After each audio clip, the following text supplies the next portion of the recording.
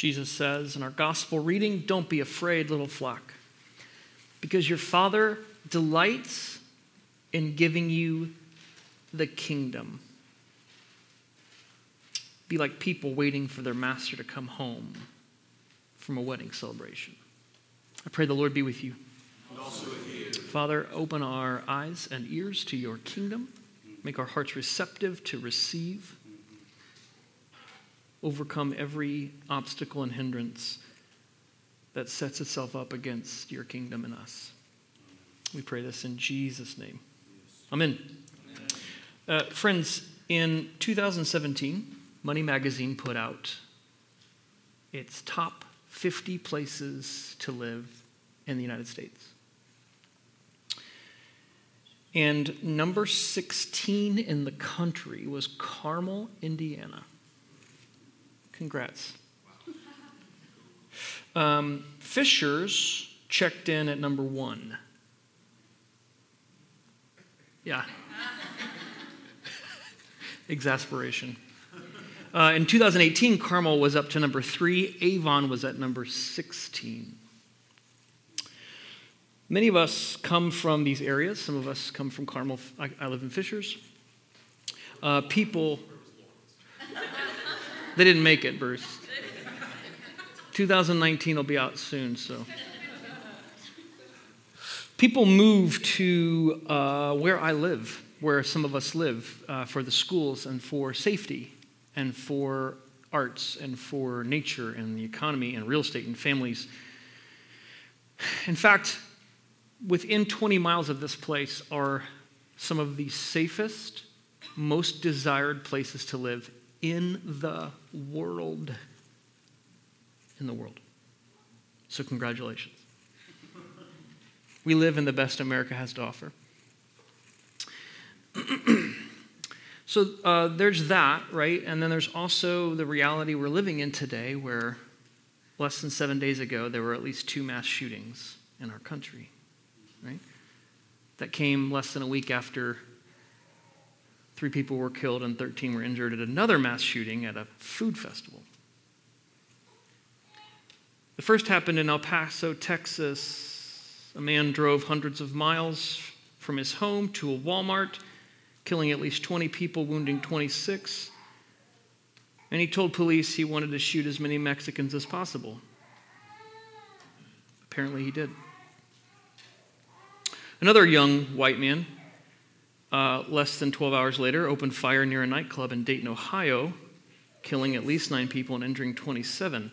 Unlike the El Paso subject, he did not post a manifesto, wasn't taken alive, so there's no explicit racial or political motivation, but he described himself on social media as a leftist and an anti-Trumper, just to perhaps punctuate once again that no political party or religious group has cornered the market on the violence and anger and anxiety that we have in our country.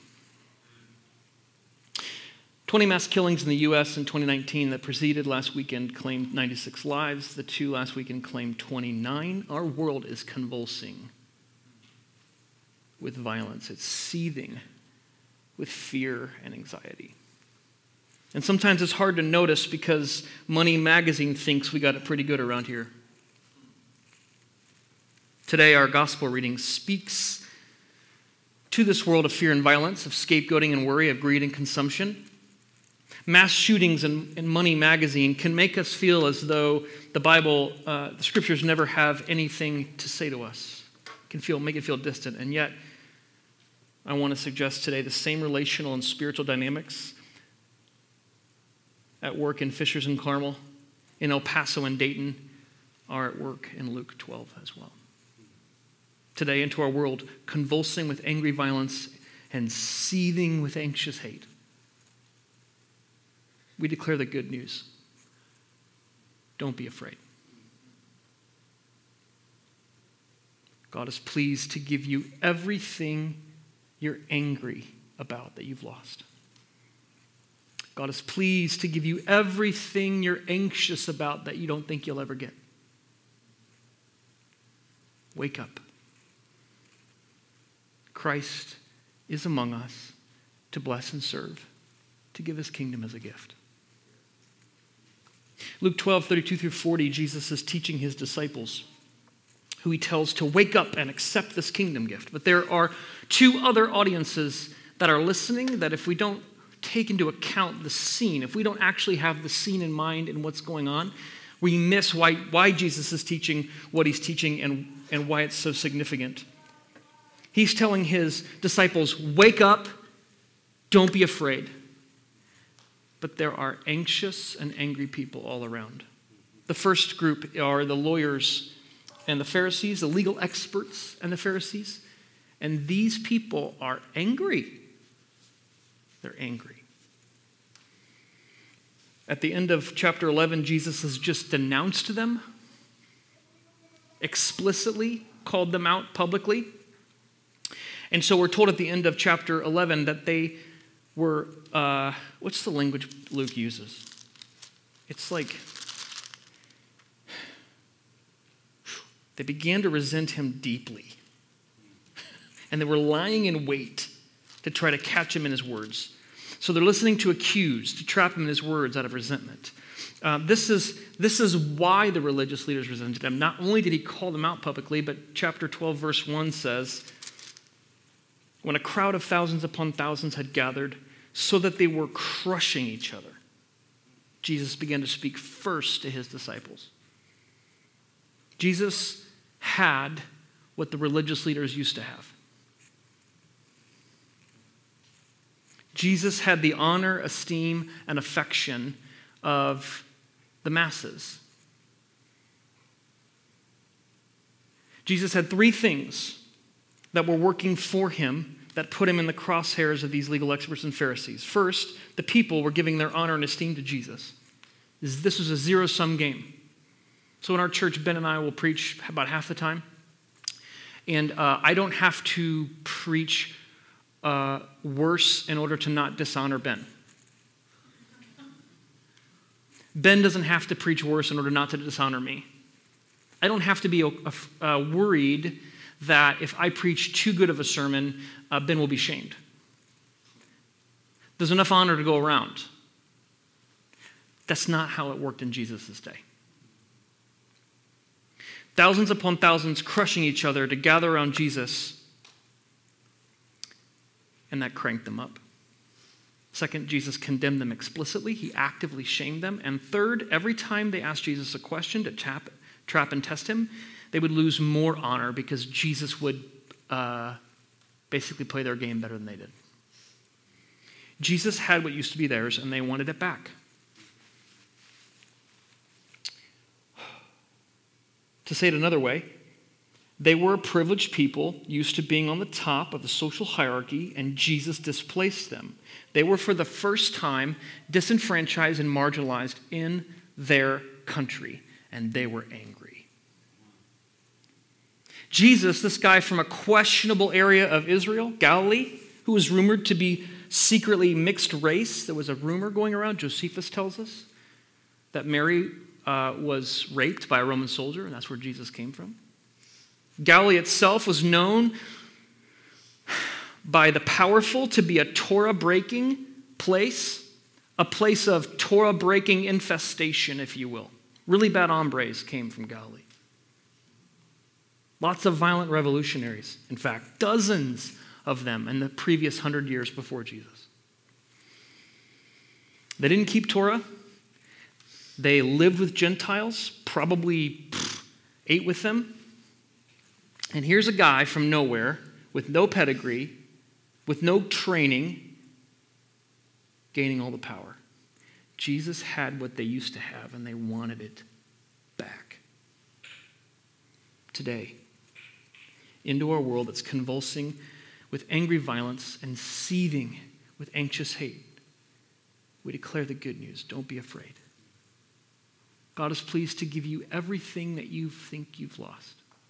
Everything that you're angry about, that you think you've lost. He's pleased to give it to you. Wake up. The kingdom, the gift of the kingdom is to be waited on by our Lord. 2, the crowd is anxious. If the religious leaders are angry, the crowd is anxious. Jesus had thousands upon thousands crushing themselves, hanging on every word. He's got their attention. And what does he do? He begins talking to his disciples. So think about this, friends. Jesus, there's nobody who mistrusts crowds and the accolades they give more than Jesus. And what you see here is Jesus teaching his disciples, 12 to 70, something in that number, right? About as many people as we have here today, sitting, and then around them, sort of as like in the round, people standing and crushing in to try to hear what Jesus is teaching others. This is the scene happening in chapters 11 and 12. In 11 and 12, the crowd breaks in and shouts a question at Jesus. So Jesus isn't talking to them. He's talking to his disciples, but the crowds keep throwing themselves in, right? And in this chapter, verse 13, this guy says, hey, tell my brother to split the inheritance with me. And Jesus rebukes him and then teaches about greed and teaches about anxiety. And then we get to our text here.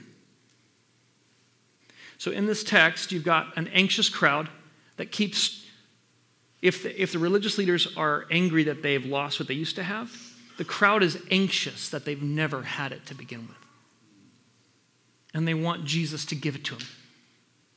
Looking for scraps, anything from Jesus. So into this angry, anxious mob, Jesus says, don't be afraid, little flock. Your Father delights in giving you the kingdom. So you can do things like sell and give. You can invest in treasure that can't be taxed or depreciate or lose interest. Your desire, the seat of your wants, doesn't have to be in gaining or reclaiming, but it can be in being awake, ready to accept the kingdom.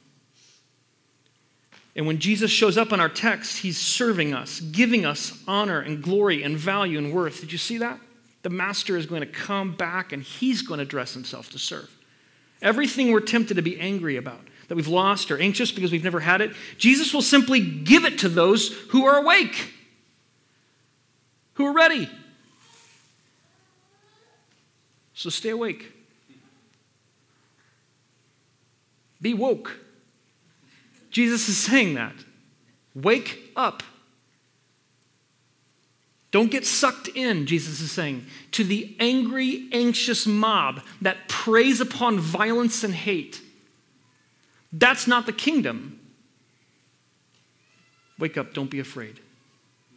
God comes to give you all things as a gift. So, why is this good news today?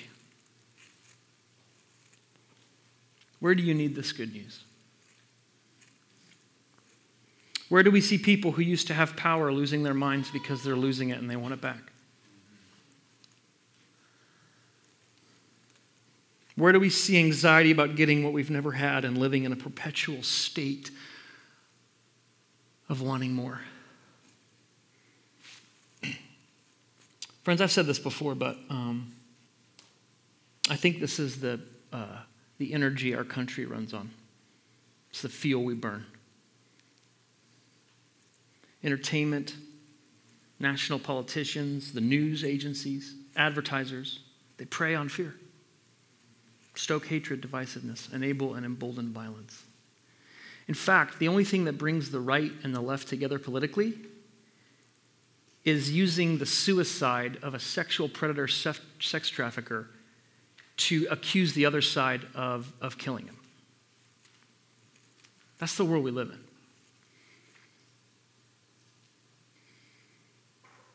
We see this same thing happening in Jesus' day, where Jesus is, the conspiracy to kill him is hatched by these religious leaders that are so angry.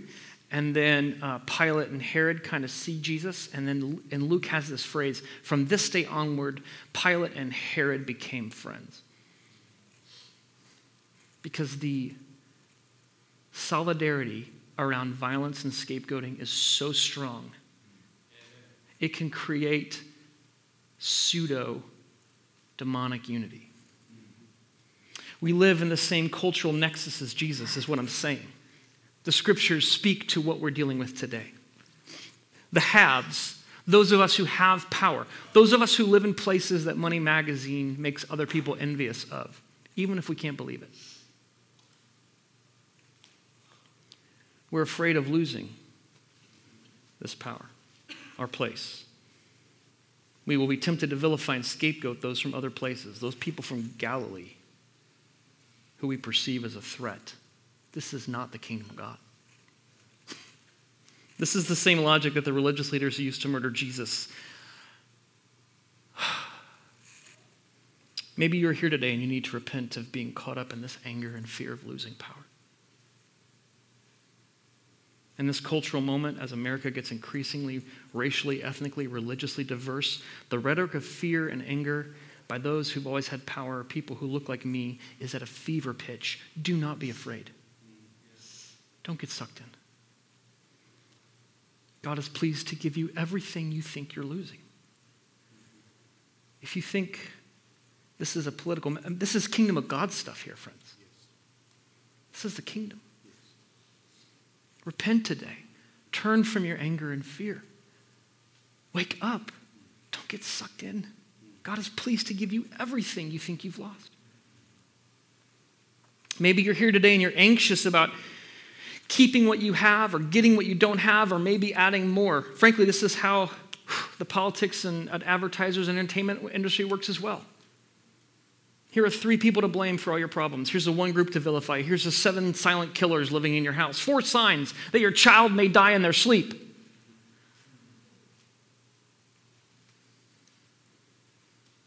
Maybe you're one of the thousands upon thousands, even here today, not crushing each other, but just wanting to get justice or enhance your profile or get some tips on living your best life now. Maybe you're tempted to live in a perpetual state of outrage and fear. I can't believe it. Friends, there's good news for you in this too. Won't you repent? Jesus isn't going to be used for our self-enhancement projects. He's not our American dream machine. Don't be afraid. God is pleased to give you everything you're afraid you'll never get.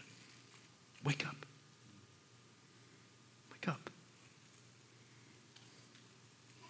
Christ is among us to serve and bless. It's all a gift. Let's take a moment, friends, and be silent.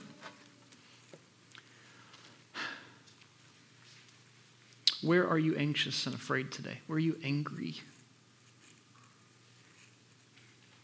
I've kind of painted the picture on a large scale, culturally. I honestly can't go anywhere without seeing this play out. So where is this showing up in your life? How do you need to wake up today? Scott's going to come and lead us in a time of prayer response.